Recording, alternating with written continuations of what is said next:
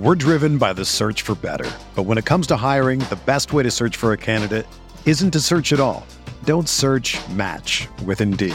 Indeed is your matching and hiring platform with over 350 million global monthly visitors, according to Indeed data, and a matching engine that helps you find quality candidates fast. Ditch the busy work. Use Indeed for scheduling, screening, and messaging so you can connect with candidates faster. Leveraging over 140 million qualifications and preferences every day, Indeed's matching engine is constantly learning from your preferences, so the more you use Indeed, the better it gets. Join more than 3.5 million businesses worldwide that use Indeed to hire great talent fast. And listeners of this show will get a $75 sponsored job credit to get your jobs more visibility at Indeed.com/Blue Wire. Just go to Indeed.com/Blue Wire right now and support our show by saying that you heard about Indeed on this podcast. That's Indeed.com/Blue Wire. Terms and conditions apply. Need to hire? You need Indeed.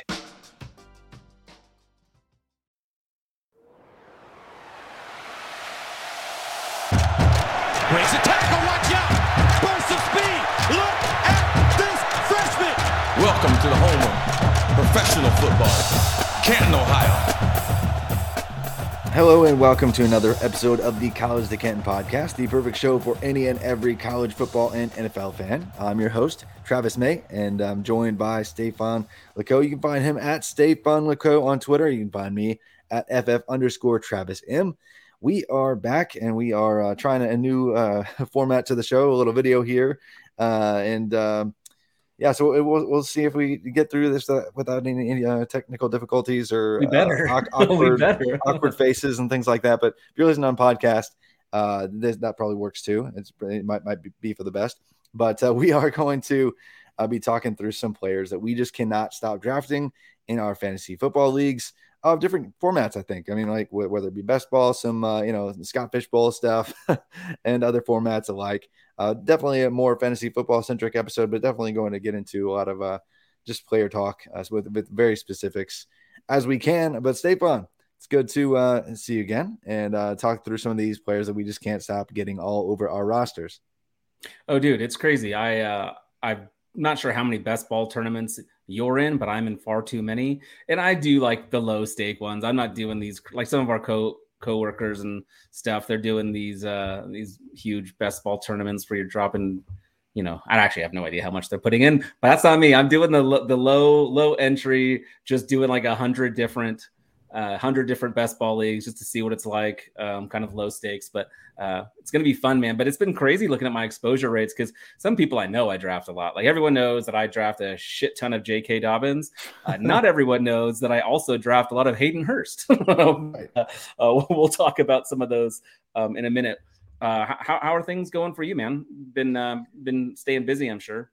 Yeah, very close to having another child join the family. So just been prepping for that and living life and just trying to figure out how to balance, work and baby prep and shows and things like that in between. But it's been good. Just ready to get to football season more than anything. Yeah, man, it's getting close. Like 8 more Saturdays or something like that. We are getting close. I want to talk a little bit about the Scott Fishbowl. I went to the live draft event in Denver over the weekend on Sunday, which was so cool. There was a bunch of just awesome people from the fantasy community. A lot of people I didn't know yet, and a lot of people that I did. It wasn't a huge crowd. We had two drafts going, so there's 24 of us drafting, and then there's about probably another 15, 20 people there. It was super cool, though. It was a lot of fun. And dude, I've been playing fantasy football for 25 years now because I'm old. This was the first time I've ever done like a draft where you're putting the names up on the board. Like all the other ones have been like, like you're on your laptops. I've done it like in the same room as people, but never like on a board. So it was super fun. That's great. Yeah, I've only done that on a couple occasions, and like I've done it via whiteboard and stuff like that. But yeah, it only really at this point have one draft where we even do that anymore. So I'm sure that was awesome just to be in that environment and just be around people doing the draft rather than just clicking a button somewhere. So yeah, it's a whole different vibe. Yeah, it was fun. I will say it was interesting too because there were it was getting pretty hot and we started drafting a little early and there was a lot of beer. So as time went by, my picks let's say I loosened up a little bit, and I went with my heart on a couple of a couple of players that maybe I shouldn't have. That's okay. That's part of the fun. I mean, I think that's our buddy Matt Wispe. I think that's basically his entire strategy.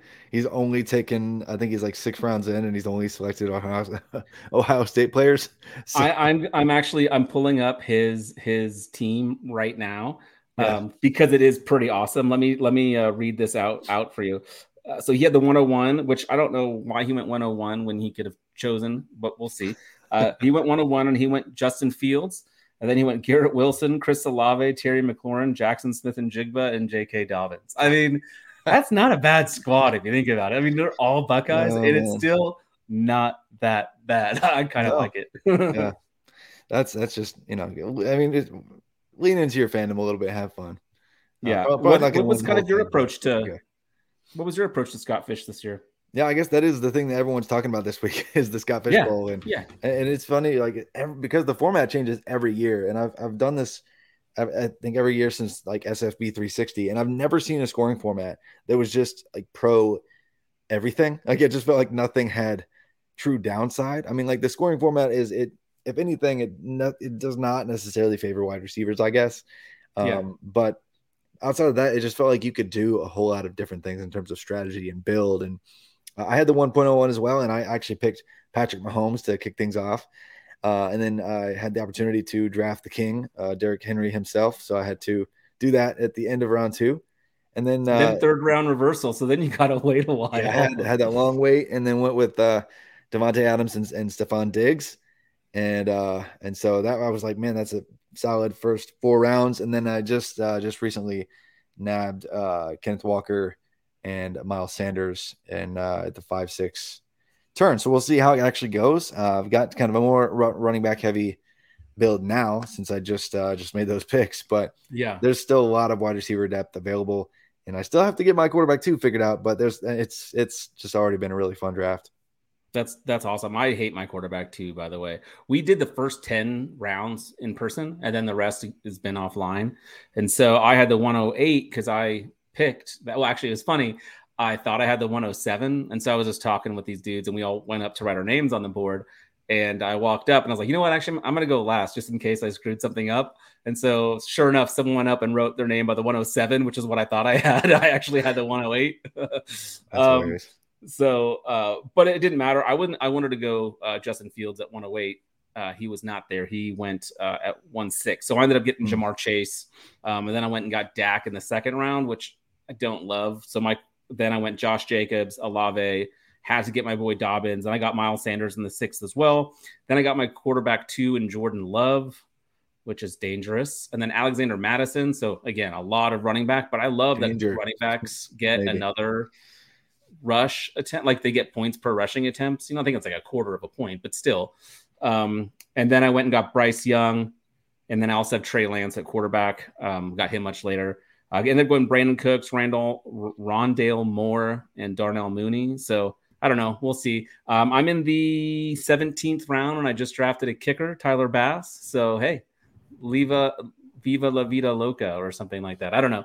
Bass. I just feel like, dude, Buffalo's gonna put up 1 billion points. Why not take their kicker? Anyway, so Scott Fish has been fun, dude. I really enjoyed it. I definitely recommend highly if you can do a live one. They also did like cool bidding on stuff. We had like a silent auction, and one of the things that was auctioned off was like a spot in next year's Scott Fish Bowl. So if you really want to get into the Scott Fish Bowl, show up at a live draft and bid on it, and then you'll be in next year. I know Wispy was telling me that they had someone no show, and so they just auctioned off that person's spot, which was pretty cool too. Yeah, it is tough to get in. I mean, there's tens of thousands of people that try to get in every year at this point. But there are all sorts of fun ways to participate and give, because it's a charitable event, and even participate in kind of a copy league here or there as well. So a bunch of satellite formats you can get involved with. It's become the best, the biggest, best event in all of fantasy football. So it's just cool to see it become what it has after all these years, and having known, like, even from back in the day, just being on Devu message boards at like FF Oasis at like 10, 12 years ago or something. and seeing like the start of Scott Fishbowl even being a thing to what it has become now. It's insane.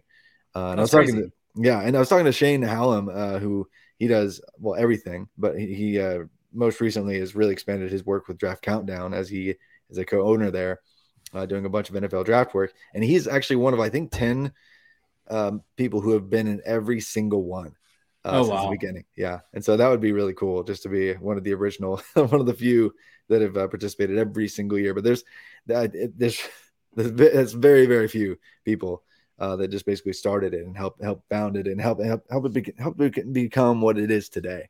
So yeah, what a cool idea too. I mean, and of course it's for charity, which is always amazing. But just the fact that you can get so many different people together to compete in the same tournament and everyone's excited, engaged. I mean, for the most part, I mean, there's always people who sign up and then never pick, which is frustrating as hell, I'm sure, for Scott and John and those other guys. But anyway, shall we get into some of our exposures and best ball stuff? And best ball and move players. forward Players we can't stop drafting in all sorts of formats, whether it be dynasty or college to Canton, campus to Canton formats, whatever. So yeah. Where do you want to start? Let's start let's go with your best ball stuff because that's fun.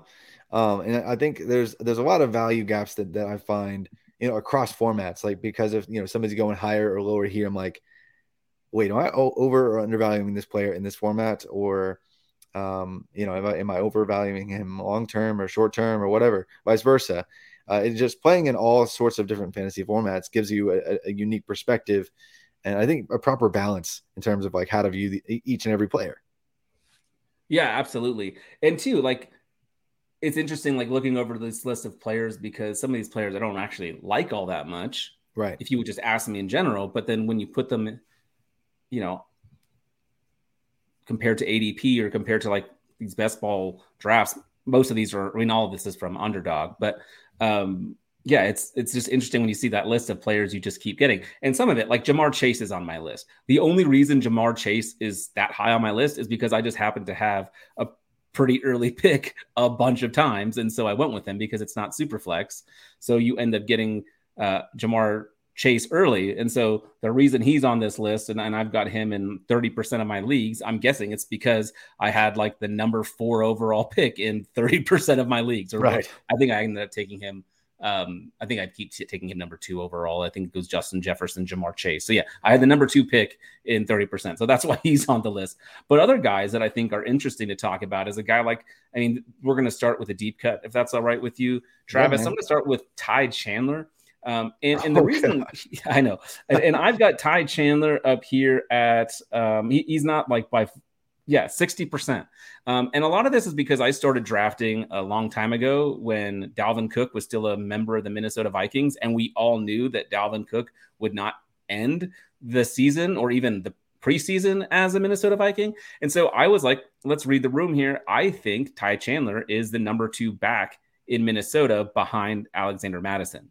I think that Dwayne McBride, I mean, I'll be honest, I've got a fair share of McBride as well. I usually take whichever one is there with one of my very last picks, especially when Dalvin Cook was still on the team. And Ty Chandler, we liked him coming out of college. He's got great opportunity as a receiving back. He can run the ball well. He's never going to be a guy, in my opinion, that can be like a workhorse or bell cow, or what's the other animal we like to use? I don't remember, but the swimming duck. But those swimming ducks, man, you got to have them rostered. So that's right. But I could see him as someone who in half or full point PPR is actually like maybe not startable every week, but flex worthy. And then if something does happen to Alexander Mattison, he could blow up. So in a best ball format where I think he's going to have a couple big games and we know he's explosive, I thought Ty Chandler going super late was a decent bet. But again, a guy that if you said, do you have a high exposure to Ty Chandler? I'd say no, probably not, but 60%. I sure as hell do. Yeah, man. I like it. I wouldn't have thought off the top of my head that, Ty Chandler, that's the guy. But I mean, we really don't know what it's going to look like there, right? We don't know who's going to be the swimming duck of the. That's right. What's that become a thing now? No, but hopefully not.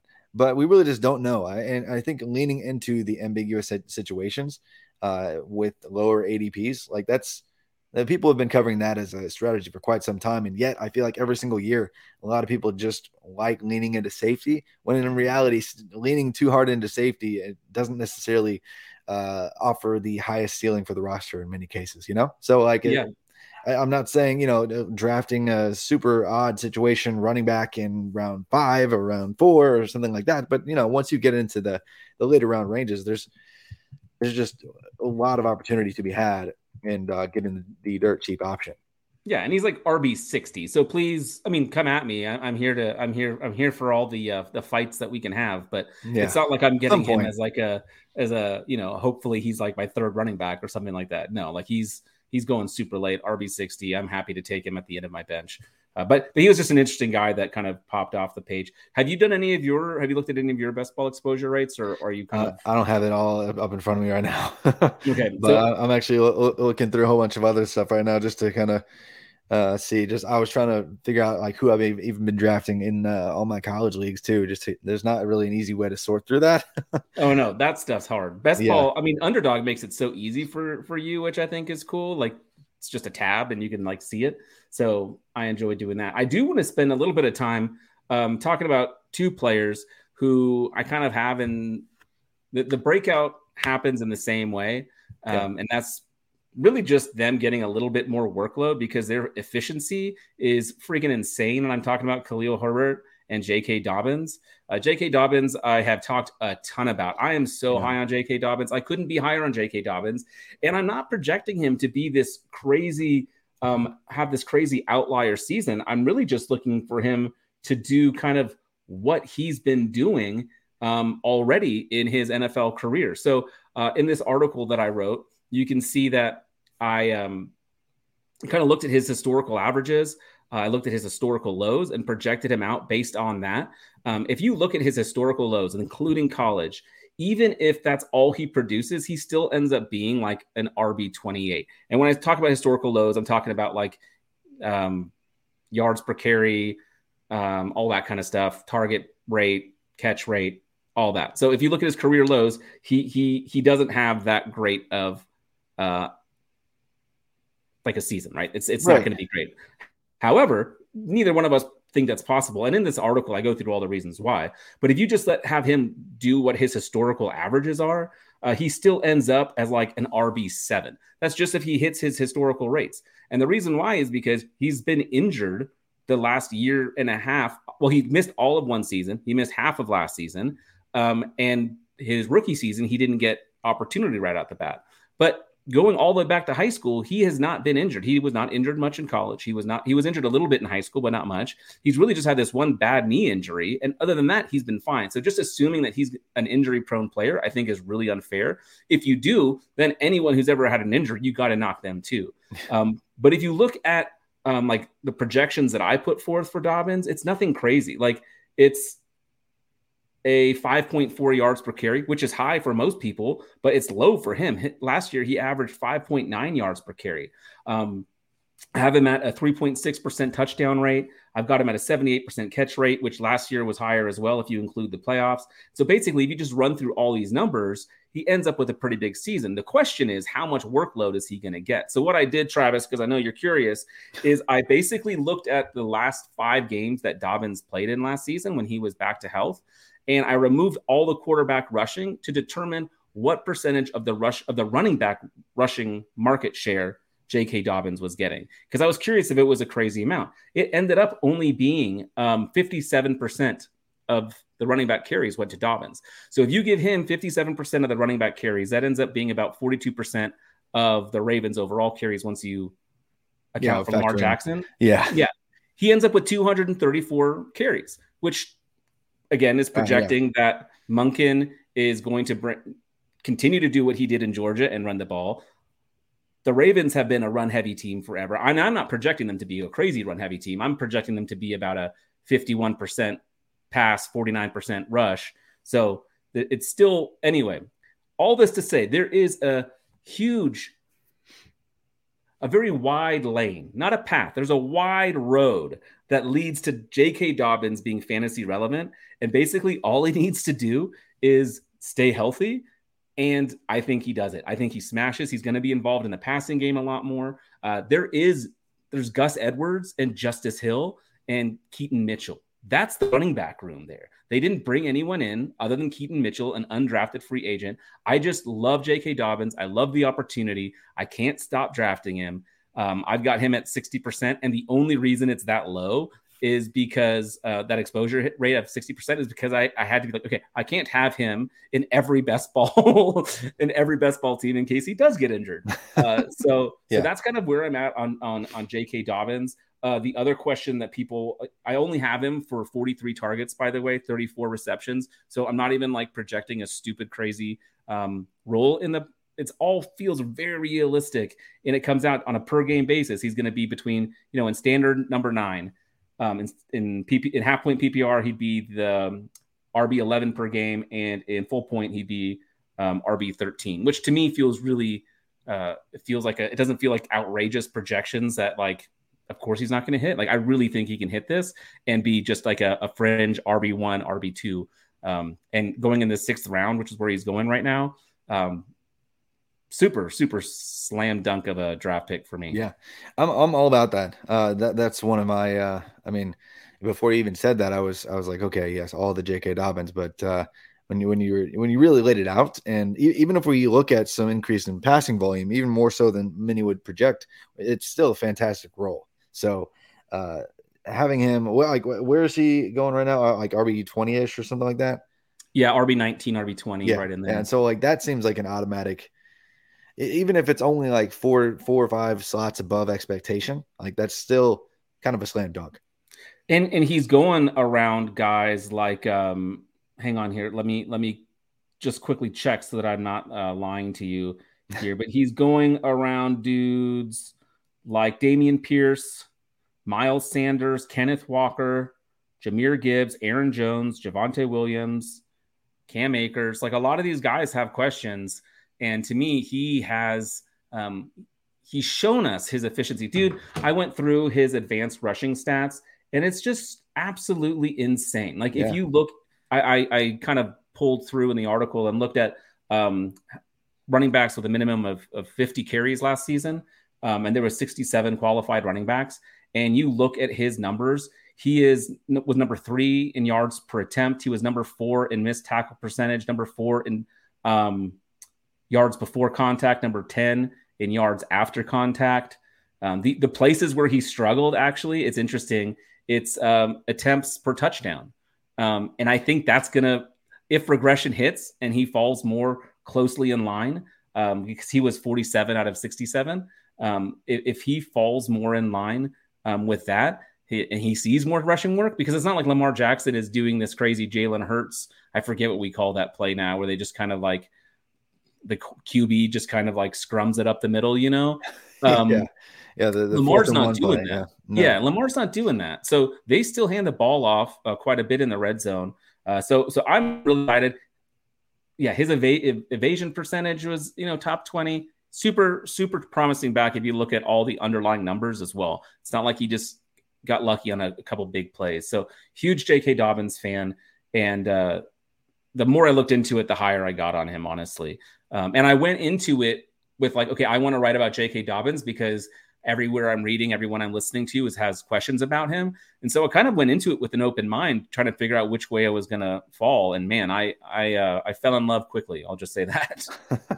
Anyway, why wouldn't you? So I don't think we need to sell people anymore on J.K. Dobbins, but who else? I mean, who else would, like, I really like that play quite a bit, but like for I guess, is there a wide receiver for you that's like that, and you're that confident in that you're just like, man, that's my dude. Like, I better have all of that player.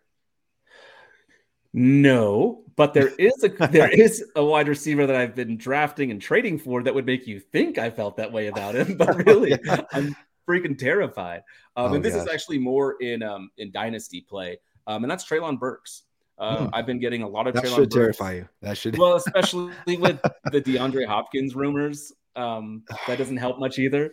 But yeah, and you're a Titans fan. But if you look at what could be with Tannehill, if Tannehill's healthy and back to himself, I think Treylon Burks has a huge opportunity. I mean, we all do. We know that they are an offense that has historically, at least recently. Can you say historically and recent history? Maybe.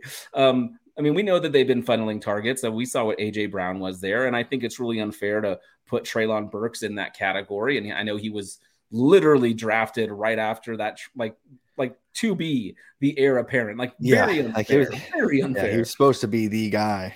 So, and he had to change. I mean, we're both college football guys, so we know this. Treylon Burks was running a very different type of route tree at Arkansas. Wasn't really running much of a route tree at Arkansas, and was the guy there too, though. Like, we saw that he was a complete dominator. He hogged all the targets. Target hog. That's another animal. There we go. That's what it was. There we go. That was like for like the receiving options. Yeah. That's what it is. The target hog. Definitely not the swimming duck. That's okay. Yeah. Okay. So Treylon Burks, not so much in best ball, but I don't mind him in best ball either. I know. I'm pretty sure Sean just wrote up an article on a way to avoid kind of the running back dead zone, and one of the ways is go go wide receiver with your first pick, then get a couple of running backs, and then load up on wide receivers throughout the rest of the middle rounds. And Treylon Burks is a target for him because there is upside there. You could see, and especially like if Derrick Henry isn't Derrick Henry again this year, like if he does slow down just a little bit, which I'm not going to bet on, but if he does and they need to throw it more, Burks certainly does have the opportunity. Yeah, I mean, there's just no one else there that's remotely interesting. Like Westbrook Akina, Kyle Phillips, Phillips. Chig Okonkwo, like his snap share is going to go way up, his target share is going to go up, but it could be that Burks is just like the only guy that's interesting there, and that's fun. So I'm just not one to invest in any asset with the Titans because they're going to have like the worst offensive line in the entire league for the most of the year, and so that just scares me off a little bit. But I am one who just took Derrick Henry in the Scottish Bowl at the end of second round. But he just had people call last year a down year, and he had like 1900 yards from scrimmage. So I think he's just fine. So stupid. Are there any wide receivers that you find yourself drafting a lot? And the wide receivers, So Calvin Ridley.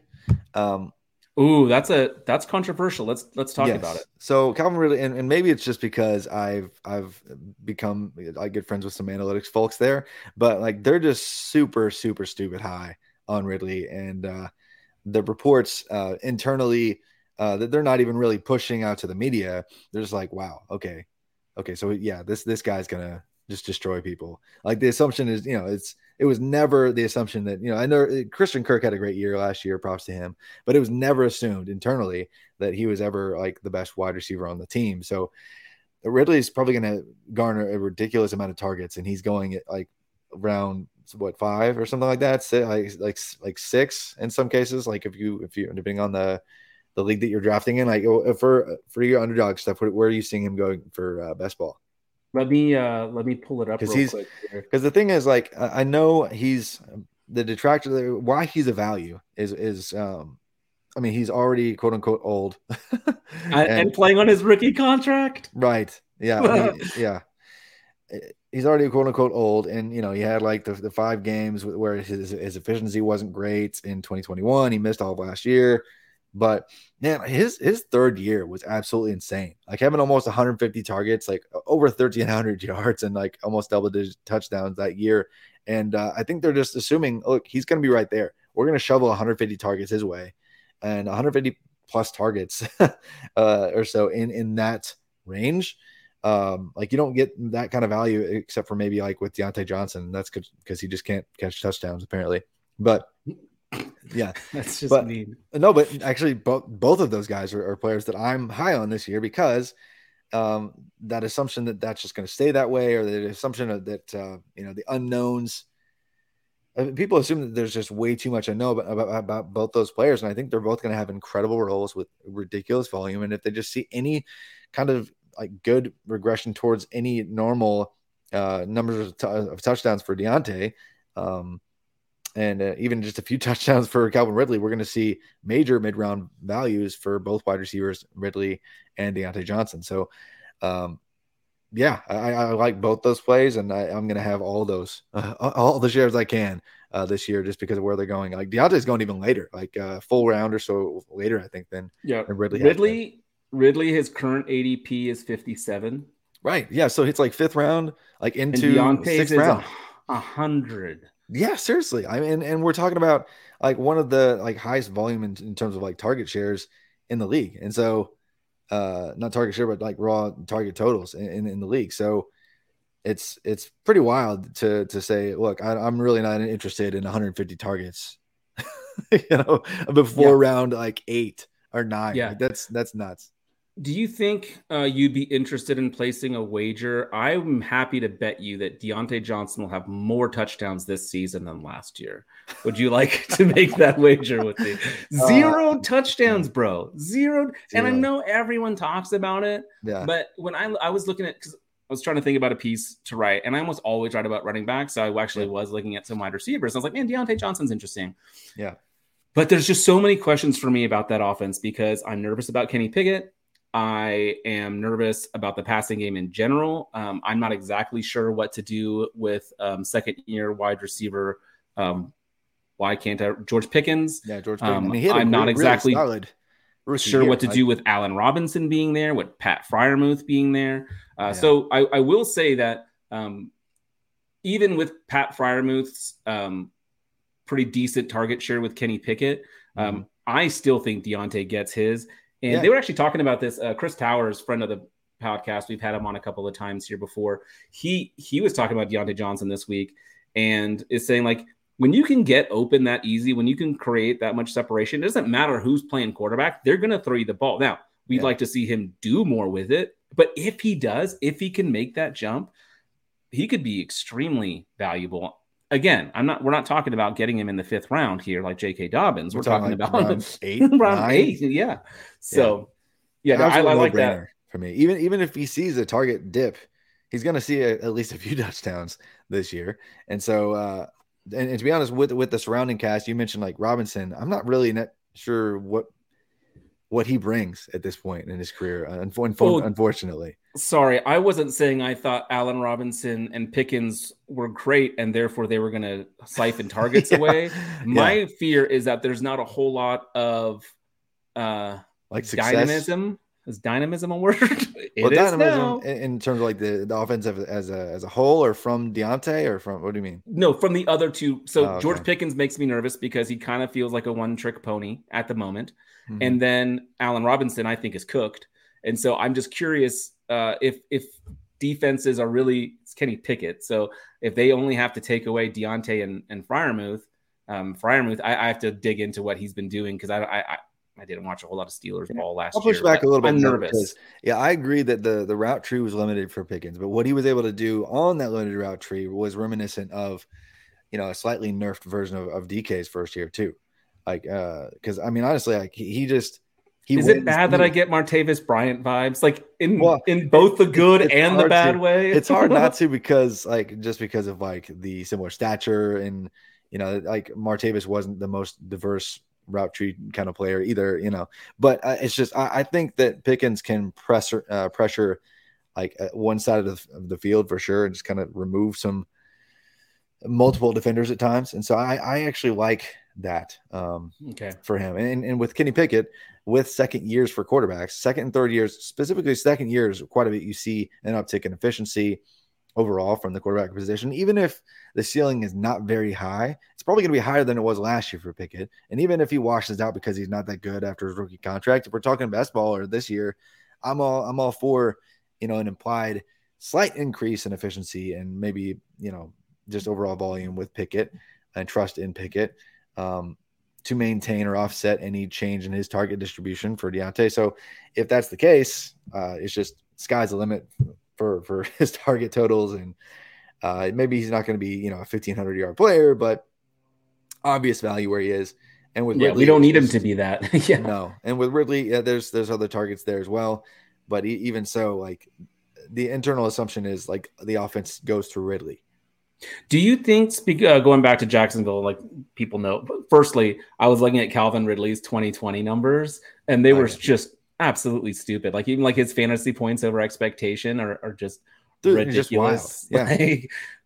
His PPR like rank, I think he was like number 4 on a per game basis that year. Yeah, unreal. he was insane. So we talk about him. I like Evan Ingram still. I was on him as a breakout, not before the season, but once I started watching Jacksonville and what they were doing with him, I still like Evan Ingram a lot. We know that they brought in Tank Bigsby to help the running game. Travis Etienne again, fully healthy.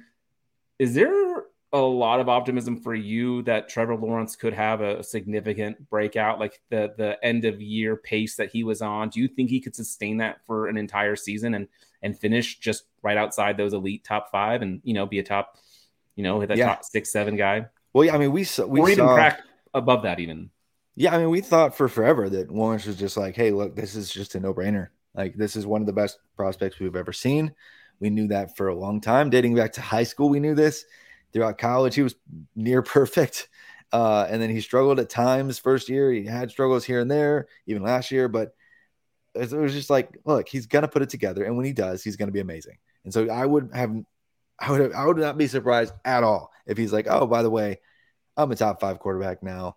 And given the weapons around him, the pieces that are in place to make him help him succeed with Ridley and Kirk and Ingram and Etienne and adding Tank Bigsby, like they're at a spot like, hey, we're ready to not only just win this division, but press to get to the Super Bowl. And if Lawrence takes that one more next step, they're going to be in that mix to put some pressure on Mahomes this year and Burrow this year when it actually matters. And so for real football purposes, I'm really excited for that team. And I hate to say that because I'm a Titans fan, but it's whatever. Lawrence is just unreal, and we're about to see him take that next step and really dominate with a full, a stable of weapons. And that's it for me too. Like if you look at the difference between this year, not even last year, his rookie year, the weapons that he had on his team, it's just no insane. Comparison. Like this is the first year where he's actually got the fact that Zay Jones was like an explosive player for them last year. I love Zay Jones. Like I'm a Jags fan, but he shouldn't be the dude for you.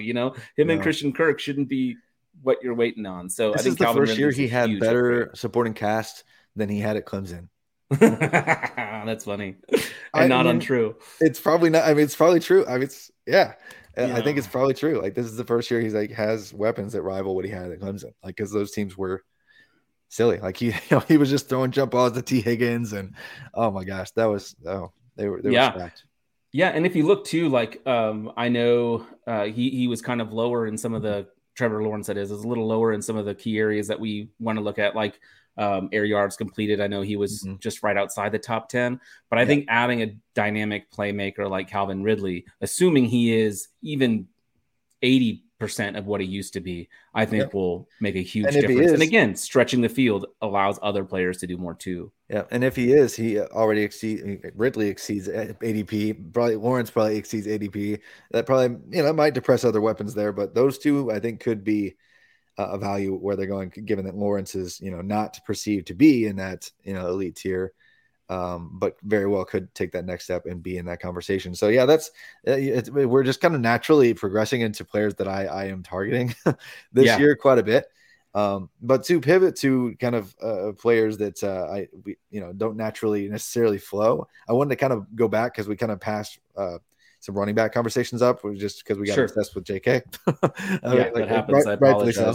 No, it's just, and then we can kind of we can take a break too. But Aaron Jones, actually, so he's somebody that when we were talking about the career arcs and talking about like when players typically produce and if they've made it to the league, if they've made it to year X, they keep producing. Like running back arcs, we assume that they're all dead once they could get to a certain point.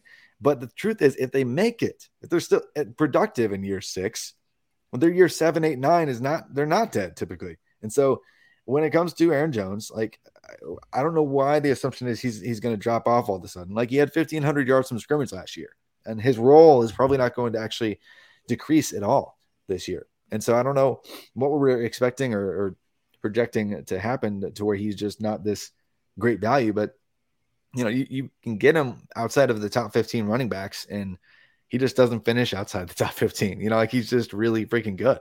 Has been. And I don't see his his workload decreasing to the point at which I'm not interested. And so where are you with Aaron Jones? Right after J.K. Dobbins. If J.K. Dobbins is on the board, I'm going to go that route. But Aaron Jones, let me ask you a question first. Can you talk to me about Jordan Love? I'm terrified that this offense just doesn't have the scoring opportunities that we would like to see to make Aaron Jones someone that I'm excited about. I don't mind. I have him on a bunch of rosters in Dynasty, again, because I play in so many leagues. I have a bunch of players. So it's hard to talk about someone that I don't have. But Aaron Jones is someone that I haven't tried to move. Like, I'm not trying to trade for him. I'm not trying to trade him away. I mean, if you're not in a win now situation, don't keep Aaron Jones. That everyone knows that. But if you're in a position like I am in a bunch of these leagues where, I think I have a shot, I want to keep Aaron Jones because I do think that he could be good. So, but my confidence level isn't that high that I'm going out and targeting him in leagues, and mainly because I'm so nervous about Jordan Love. And I'm wondering if you're just going to remind me, but Aaron Rodgers wasn't Aaron Rodgers last year either. So we don't actually need Jordan Love to be peak Aaron Jones. We just need him to not be Jordan Love, maybe. Yeah. I think, last year they weren't even really leaning into Aaron Rodgers, like he wasn't, they kind of recognized who he is at this point. And it's not like he was bad. His volume just wasn't necessarily there because they weren't actually, airing the ball out like crazy. Like if you look at his attempts, it wasn't like over 600 or anything. Like, so both running backs had over 200 touches.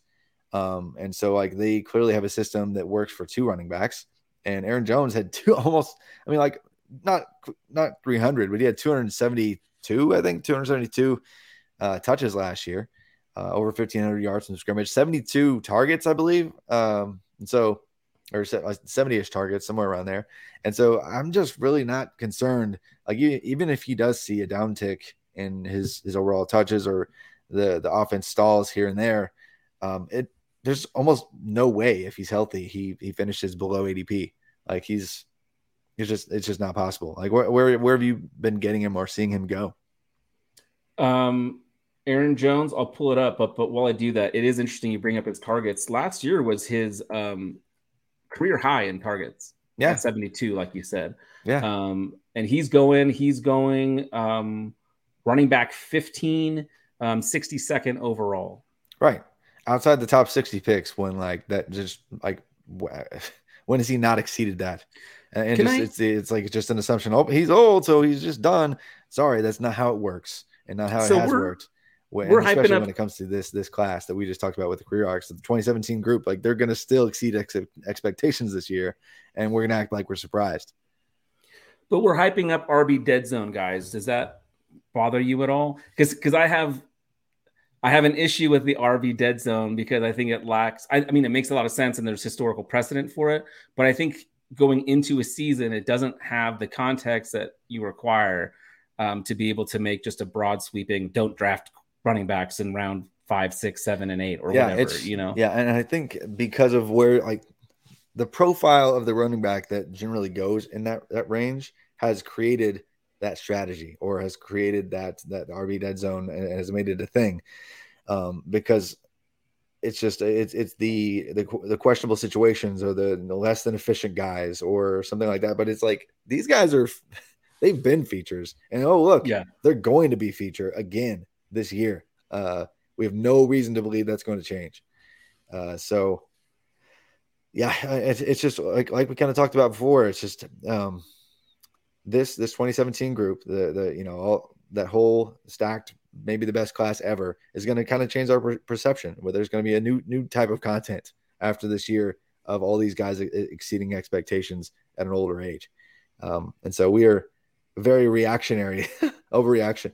I don't know. Yeah. So to everything, but I'm just trying to get ahead of it and just say, look, we are way devaluing like all of these round 4, round 5 guys this year that I normally don't necessarily advocate taking a bunch of running backs in that range just because the value doesn't normally make sense given what you can get. But this year it seems like there's an exception with Alvin Jones, with Joe Mixon in that range, with J.K. Dobbins actually falling in that range. A bunch of these guys that I'm completely fine taking there. We're driven by the search for better. But when it comes to hiring, the best way to search for a candidate isn't to search at all. Don't search, match with Indeed. Indeed is your matching and hiring platform with over 350 million global monthly visitors, according to Indeed data, and a matching engine that helps you find quality candidates fast. Ditch the busy work. Use Indeed for scheduling, screening, and messaging so you can connect with candidates faster. Leveraging over 140 million qualifications and preferences every day, Indeed's matching engine is constantly learning from your preferences, so the more you use Indeed, the better it gets. Join more than 3.5 million businesses worldwide that use Indeed to hire great talent fast. And listeners of this show will get a $75 sponsored job credit to get your jobs more visibility at Indeed.com/Blue Wire. Just go to Indeed.com/Blue Wire right now and support our show by saying that you heard about Indeed on this podcast. That's Indeed.com/Blue Wire. Terms and conditions apply. Need to hire? You need Indeed. When you need mealtime inspiration, it's worth shopping Kroger, where you'll find over 30,000 mouth-watering choices that excite your inner foodie. And no matter what tasty choice you make, you'll enjoy our everyday low prices, plus extra ways to save, like digital coupons worth over $600 each week. You can also save up to $1 off per gallon at the pump with fuel points. More savings and more inspiring flavors make shopping Kroger worth it every time. Kroger, fresh for everyone. Fuel restrictions apply. Yeah, absolutely. And I think too, like when you're talking about, sorry, I'm just looking at Aaron Jones here's again his numbers. Like if you look at his fantasy points per game, he finished as an RB1. Like yeah, exactly. It is RB12, but it was right there with like Ramondre Stevenson, and Ramondre Stevenson is a guy going. I guess he's not going that much earlier, but he's going a round and a half earlier, 2 rounds earlier. Seriously. And there's a lot of questions there too. So to me, just because he's younger doesn't mean that we should elevate Ramondre Stevenson, because do we think he's going to put together another target share like he did last year? Maybe, but that's not necessarily the profile we expected when we came out. I should say it's not the profile I expected when he came out. I shouldn't speak for you because maybe I know you liked Ramondre. I don't know if you thought he would have much of a passing role. I didn't think it would be what it was last year for sure. But yeah, I mean, if he repeats, that's fine. But I think there's a great chance that Aaron Jones exceeds his totals across the board this year. Do you like AJ Dillon? He's someone that I don't have hardly any shares of. He's also going, of course, he's going a lot later. He's going in like round 11, RB 37 type. Is he someone that you, at that value, is he someone that you could see getting interested in? Or do you just think get the passing downs work with Aaron Jones? We don't know how the touchdowns will break. And so maybe just fade Dillon this year because you're more in on Jones, or how are you reading that situation? No, because with him, it's a lot of my particular approach and strategy. Because like oftentimes I'm taking like tight end back to back or something, depending on like the format and what I'm trying to do in that range where you get Dillon. Just because a lot of the guys I like in that range, but and with Dynasty especially, I'm thinking, man, he's coming up on end of his contract, and with that through that lens specifically, I'm really worried because he probably goes into a different situation where it's probably not even as good as he is in now, and so he's probably already produced more than he's ever going, like the best years he's going to ever have. Because next year I actually like a bunch of the running backs coming in next year, and so. He's going to be a free agent and a bad year to be a free agent again. And so, yeah, I don't like him long-term. And even this year, he's 1B at best. And yeah, his ceiling's just not there unless Aaron Jones gets hurt. And so, that's not really what I swing for. Like he's just below the true, like crazy 0 RB value spot. And in a spot where I typically try to go, even like with quarterback or with tight end, depending on the format, just, so yeah, there's just other directions that typically go there. Yeah. But that makes sense. What we never actually talked about Khalil Herbert. I just mentioned him for a second. I just wanted to say real quick, again, a guy going like 120th overall in Superflex, which is insane. He's like RB 40. And he is a starting running back for the Chicago Bears. Again, I think it's a similar story to what we have with the Baltimore Ravens, where you've got a quarterback who's going to see a whole lot of the market share. But if you kind of, again, take out the running back market share, which is going to be healthy for Justin Fields, I think we can all assume that he's going to run the ball close to 150 times, just less than 10 rushes per game, kind of like what I think last year he averaged just over 10 rushes a game. But if you take what's left of those running back carries and kind of project where they're going to go, you only have to make you don't have to make a huge projection to get Khalil Herbert to be making some fantasy relevance with his extreme efficient running style. So Khalil Herbert's another guy that I think is being undervalued because people are super afraid of what might take place with Fields, and then also not knowing exactly what to do with the fact that they did draft Roschon Johnson and then they brought in Deontay Foreman, but their leading back, David Montgomery, he had 190 carries last year and he's gone. Like if we think Khalil Herbert, like I'm not projecting Khalil Herbert for 190 carries, but if you do, like I did the numbers, if you project him for 190 carries, he's going to have over 1,000 yards and half a dozen touchdowns. Like he's going to put up numbers. Yeah. So I like that as well. Quite a bit. I mean, it's not like Roschon Johnson is an assumed stud. I know that people in draft season really liked him. He's NFL didn't seem to all that much. I mean, he didn't get crazy capital for a reason, and he's not the explosive monster that people want him to be. And Deontay Foreman was okay, and so I'm not sure, and has been okay in the NFL. I'm not sure that Roschon's even like, are we? I guess just neither of those really scare me. Is what I'm getting at. Like neither of them are elite, and I'm not sure either one's like good enough to be like, oh, I'm not. That one's the automatic short yardage back, and well, So there's just a lot of confidence to be had in Herbert's immense efficiency as well, just ridiculously effective out of the backfield. So really like Herbert as a value to be had. But we haven't talked about many tight ends or quarterbacks. Are there players that you have been targeting at those positions quite a bit? Well, someone that I kind of am higher on than consensus, that is still not someone that like I haven't felt comfortable enough to like plant my flag with this guy. But in single quarterback leagues, he's going as tight end 13, and he's going in the 13th round, and that's Greg Dulcich. He was my tight end 1 last year. You know this. I loved him at UCLA. And then coming to Denver, there was all types of problems with Denver last year. We know this. We don't have to spend much time talking about that. I think you can throw a lot of that out at the book. I don't know what Russell Wilson's going to be, but I do think Sean Payton is going to make this offense a lot more efficient. And Dulcich is the kind of guy, once he was healthy, we were already talking about him last year. Yeah. He was completely undervalued going through the whole process last season, and I don't think people have adjusted enough.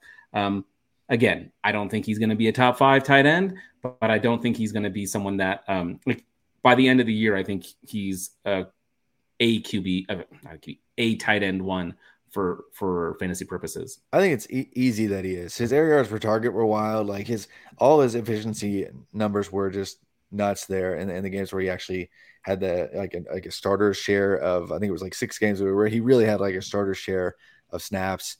And so, I mean, getting over 400 receiving yards in your first year, he even coming in, he had the capital. He had like 3rd round capital. He had the athleticism. He had, he was one of the most effective like yards per reception tight ends throughout his entire career as a prospect. And then he basically just wows immensely as basically a tight end 1 within the 6 games where he was actually starting right away. So for me, like he's at worst the 3rd option in that offense, and and that was with Rippon's kid playing quarterback half the time too. Yeah, like it's just there's so many things to get excited about with Dulcich, and so is he going to be Travis Kelce? No, but he's going to be really useful, especially if you got him in round 10 plus in some spots. So for me, I'm all about some Greg Dulcich, and you know what, a couple other guys I find really intriguing just because I like, stacking some tight ends later on.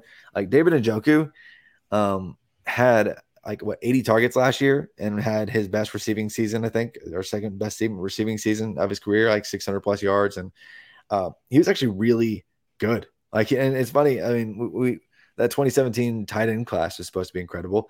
That's OJ Howard, Evan Ingram, David Njoku, all stacked tight end class. And Howard kind of washed out a little bit, but Ingram's been great. lately, and Njoku's been great lately.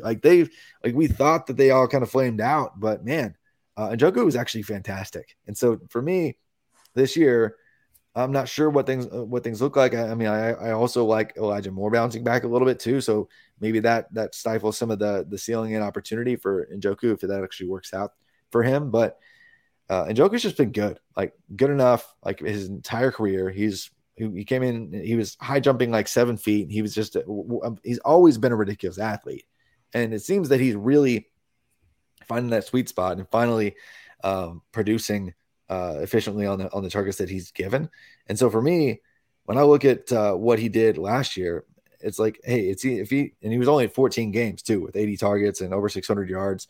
If he's actually healthy for the full 17, and they're like, hey, it seems we found our second option in this offense, and he gets closer to 100 targets or over 100 targets at the tight end position, you're looking at a tight end 1 season, maybe a tight end 6 season. So for me, I love taking him in the late rounds because, or at least mid rounds, because to me, he looks like he's right up to that point where he's going to be that residual mid tight end 1 for like the rest of his career. Yeah, I think that makes a lot of sense. I mean, if you look at his pace, he was on pace because he only played in 14 games. He was on pace for 100 targets last year. Right. And so if any increase, I mean, and you're looking at a really, really solid tight end 1 type of season. Yeah, he had almost had a 20% market share last year. I didn't realize that at all. Yeah. I like that call. And I hate talking about Deshaun Watson. I really do. But I do expect him to bounce back to maybe not where he was before, but I think he's going to look more like the old Deshaun Watson than last year's Deshaun Watson. Yep. And if that happens, then we're talking about a ceiling that definitely was not there before for him, that may have never really been there for him in his entire career. And he's still like how old do you think Njoku is?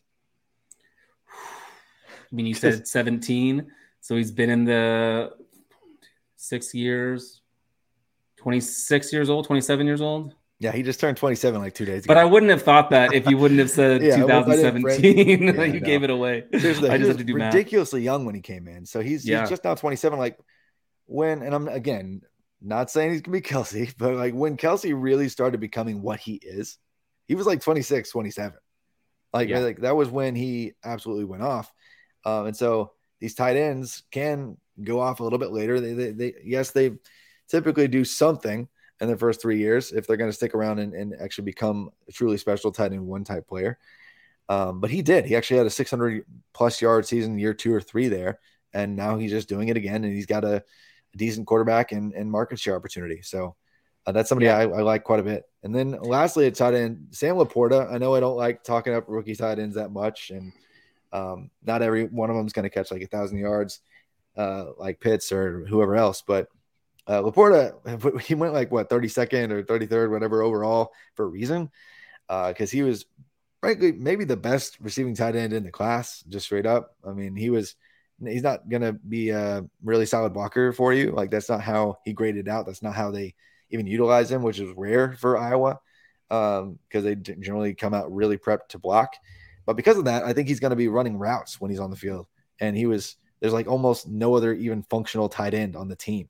And so he's going to be basically, near 100% snaps for the Lions year 1 and running a ton of routes. And so he might just be a tight end 1 right away. According to Fantasy Pros ADP, he's the 19th tight end. Why do I keep calling tight ends quarterbacks? He's the 19th tight end off the board, going at like 164th overall. Yeah. And he might be like tight end 7, tight end 8 as a rookie. Yeah, and I think too, like in dynasty formats or super flex, whatever, Sam Laporta is super valuable. And he's a fun dude too, because like I'm in a bunch of 2 tight end leagues and like Devi 2 tight end leagues. So there's like never anyone there. And he was sitting there for me because I had the second pick and someone else took Dalton Kincaid.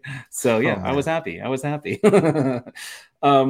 I did want to ask you, just to go back to Njoku real quick. I just want to kind of give you the 2 players above him and the 2 players after him. And just kind of with that context, kind of tell me where you kind of feel that he should land. So he's going right in between. He's like got Darren Waller and Ingram right ahead of him, and Freiermuth and Okonkwo right behind him.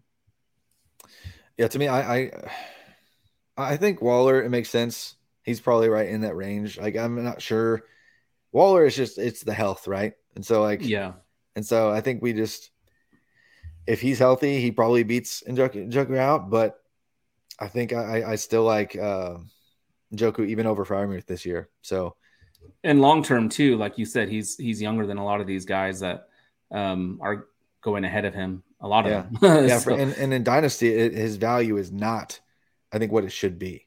yeah. Like in Dynasty, it's even kind of depressed versus this, and generally, like in the leagues that I'm in. So, yeah. Do you want to finish off talking a couple college players that you keep drafting? Since we do have some degenerates listening who sure, are yeah, in the let's weeds do of that college to Canton. for the last people who stuck around and want to get some really ridiculously deep names or players that might maybe not even super deep, but might even just be available in your campus to Canton like supplemental drafts for sure. But yeah, I mean, I'm not super deep in the couple that just started this week. But have you already had a bunch of your drafts done?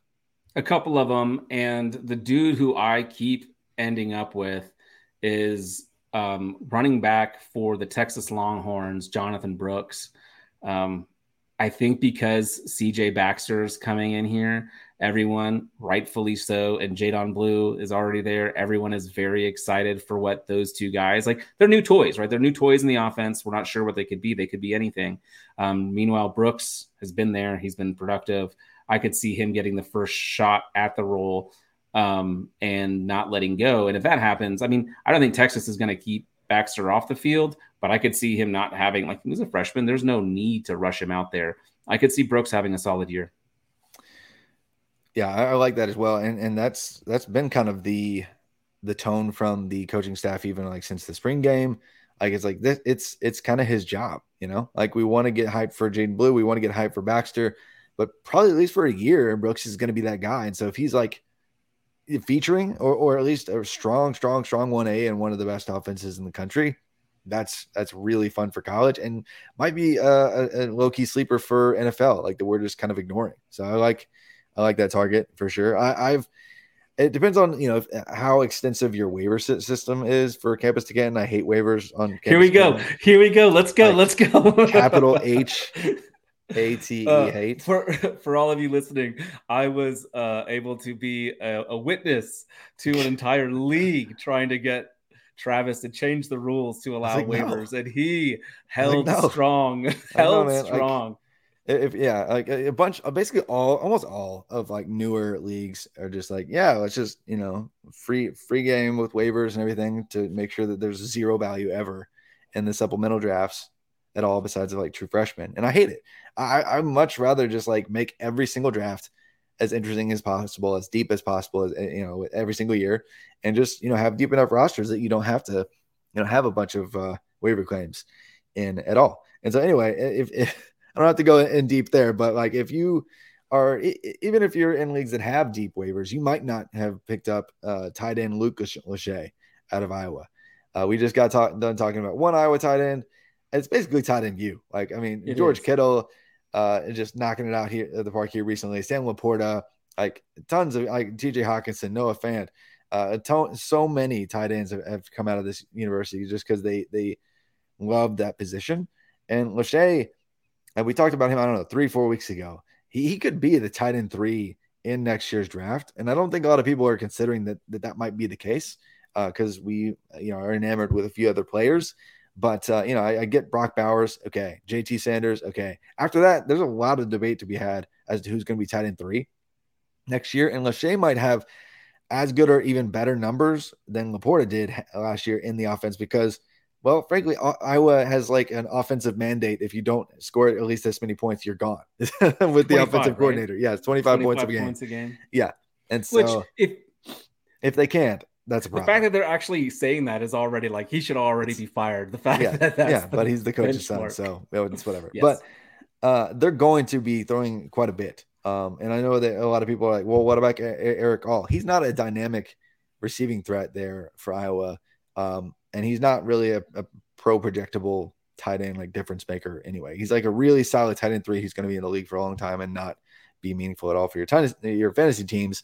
Lachey has legit athleticism. Like he's a basketball player on the football field that just makes people miss and throws people to the ground and boxes out. And he's going to have really decent market share this year in an offense that needs him to be the guy. And so I'm all about nabbing him where I can, not early, but you can actually grab him a little bit later in most leagues that don't, that haven't been ruined by waivers. Dude, but a quarterback who's available, even on teams where, depending on how many waivers, but Milton, quarterback for Tennessee, if he wins the job, he could be valuable this year. And I have seen him in a few of my leagues, not many, but yeah. And if he is available, he does go early, but he's still a fun target because that offense seems to make every quarterback. And he doesn't go that early because people are grabbing all the freshmen, like every single freshman quarterback through. I'm trying to see four, here. like at least five. Yeah, I mean, Rashada's even gone by then, Yeah. I've seen Shador Sanders go ahead of him. Speaking of, I've been drafting some Travis Hunter. I know he's going to be playing corner. Is he going in? But he's going to be doing wide receiver as well. Yeah. Is he going to go to the league as a wide receiver or as a corner? What do you think? I think he would like to be a wide receiver. He's made it known he wants to actually play both ways. Like he just wants to be like Dion, but I think his best spot would be corner, but he could play either one. And that's what's incredible. So we'll see how he does against top tier competition. But if he dominates as a wide receiver this year and that defense as a whole struggles because they're trash all across the board, except for like him, maybe he does lean wide receiver. So we'll see, but that's he's actually a lot cheaper than he should be because of that uncertainty. Well, and same deal with Nicholas Harbor, who went to South Carolina, because a lot of people are waking up like, wait, I thought he was a defensive end. Oh, are they trying to mess around and make him a tight end? I just saw somebody in a league chat today. I think it's that same league. Yeah, it was like I thought he was a defensive end, or I thought he was a tight. Are they trying to make him a tight end? Like, no, they're trying to make him a full-on wide receiver because he wants to run track. He wants to stay like lean and fast. And I mean, he profiles like he's a faster DK Metcalf is what he is. Like, so crazy. Which is like that's not even like an exaggeration. Like verified track times already. Like faster, like it's insane. So if he actually works out, he's going cheap because he could also just switch and not even play defensive end for most of his career and just be like, hey guys, I'm the most athletic guy on the field, and then be a defensive end if he wanted to. So there's some uncertainty there too, but he is sticking for now to wide receiver, and because of that odd track to him being a wide receiver, he's super cheap in a lot of leagues because people don't know what to do with him. But if you don't know who Nicholas Harbor is, seriously, just look up his track times or track videos and like see these little tiny specks of humans running next to this like monster, and the monster who's like 4 times the size of the entire field is beating these kids. It's just it's hilarious. And so yeah. That's something I'm definitely interested in. And let's see. Oh yeah. Javon Baker, if UCF is actually efficient at all through the air this year, he was actually at top 20 in air yards last year. They just missed him. And so if John Reese Plumlee can actually do anything at all in terms of improving in his final year of eligibility as a passer, Javon Baker had all the opportunity last year. He was airmailed like on so many deeper opportunities. And so if he connects on a few more of those, we're looking at a player that might be top 20, and he's like fringe undraftable or undrafted in some spots in campus Canton, even like in college fantasy people are not very high on him. And I think he could be a value way late. Yeah. Can I give you one more kind of deep cut that not many people will know of? Absolutely. And another deep cut, and it's the swimming duck, Tez Johnson, who transferred from Troy. He's actually Bo Nix's adopted brother, which is kind of cool. That's amazing. So talk about chemistry, like that's got to be something, right? But Tez Johnson is one of these just like stupid fast players that is a little bit undersized, but we know that Oregon of all schools, like when you think of small, fast, electric playmakers, you think of people wearing that neon yellow, right? Like you think of like DeAnthony Thomas. And I think that while Tez is not going to be him, most likely, I think for college production, I think he's going to put up some fun numbers. Again, Jurion Dickey's there coming in, but he's actually not there yet. He was not an early enrollee, so I think it could take him some time to get up to speed. We know that Troy Franklin is the truth. There are a lot of targets to be had.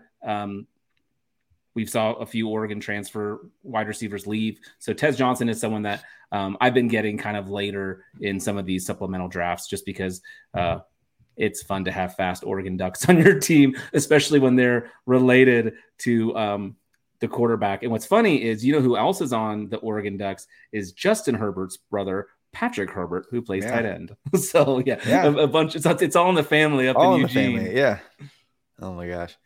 That is a deeper cut. We'll see if that actually works out there. They love him though. He had an amazing spring game. They can't talk highly enough of him. So I'm trying not to take him too early. I think I took him too early in one of my leagues. But I just wanted him.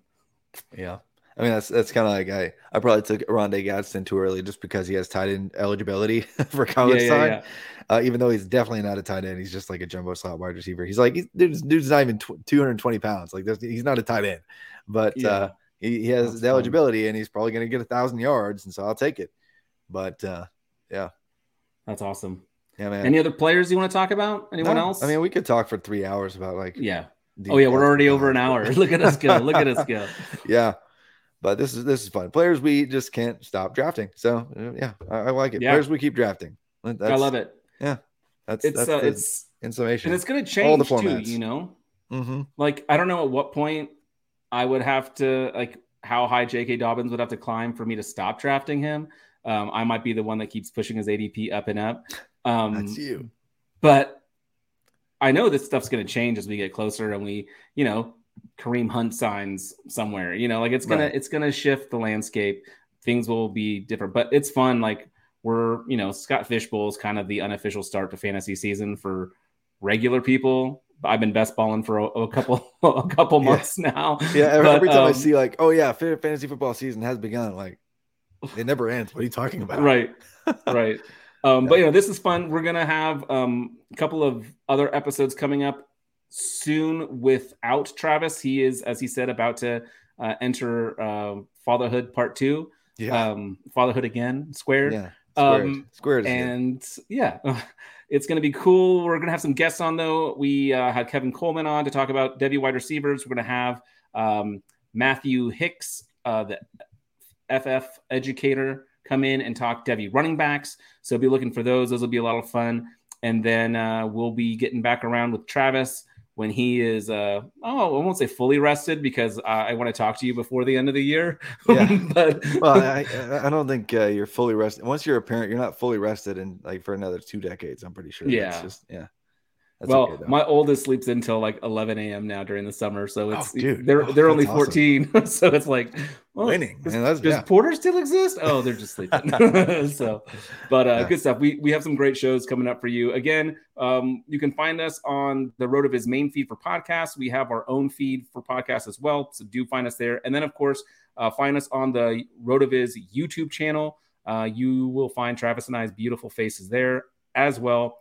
Thank you all so much for listening. It's always a blast to talk with you, Travis. I feel very fortunate that we get to do this every week. Speaking of every week, we will have a couple of shorter videos on YouTube kind of intermittently as well. That's not necessarily from the podcast too. So check out there for all things.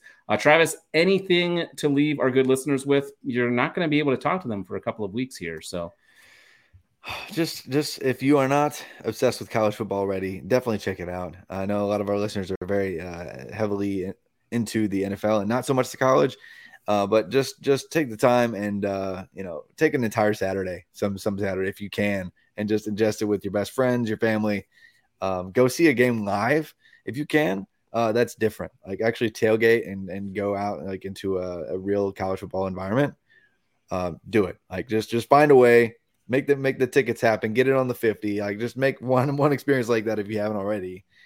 Just because it's a sport like none other. So, yeah. And also, if you haven't played college fantasy before, just do it. Find a way how you can play at Fantrax.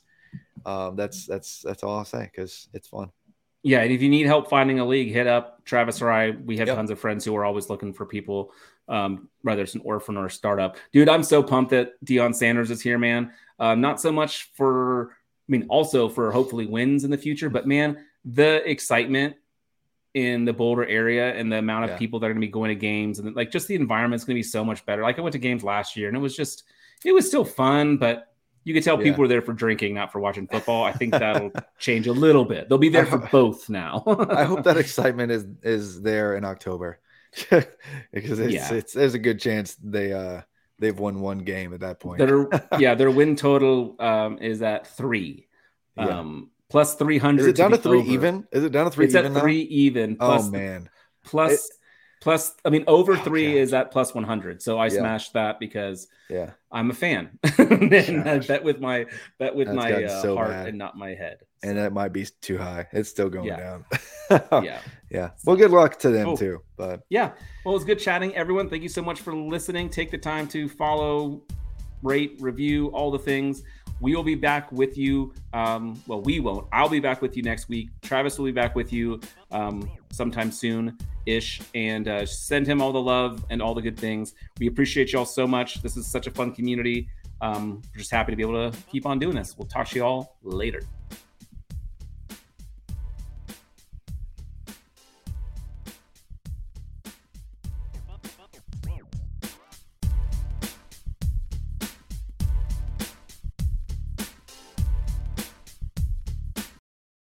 It's happening daily. We're being conned by the institutions we used to trust. The mainstream media is distracting us with meaningless headlines instead of focusing on the harsh realities facing American families. Time is short before something big happens, and that's why so many folks are preparing. They're becoming self-reliant by investing in emergency food storage from My Patriot Supply. Go to MyPatriotSupply.com and secure 4-week emergency food kits for each member of your family. Each kit contains tasty breakfasts, lunches, and dinners, averaging over 2,000 calories per day. Save $50 on each 4-week food kit you purchase. Plus, get free shipping on Ready Hour 4-week emergency food kits. You're not ready if it's not Ready Hour Foods. At My Patriot Supply, you can also get solar power generators, water filtration units, heirloom seeds, and survival gear.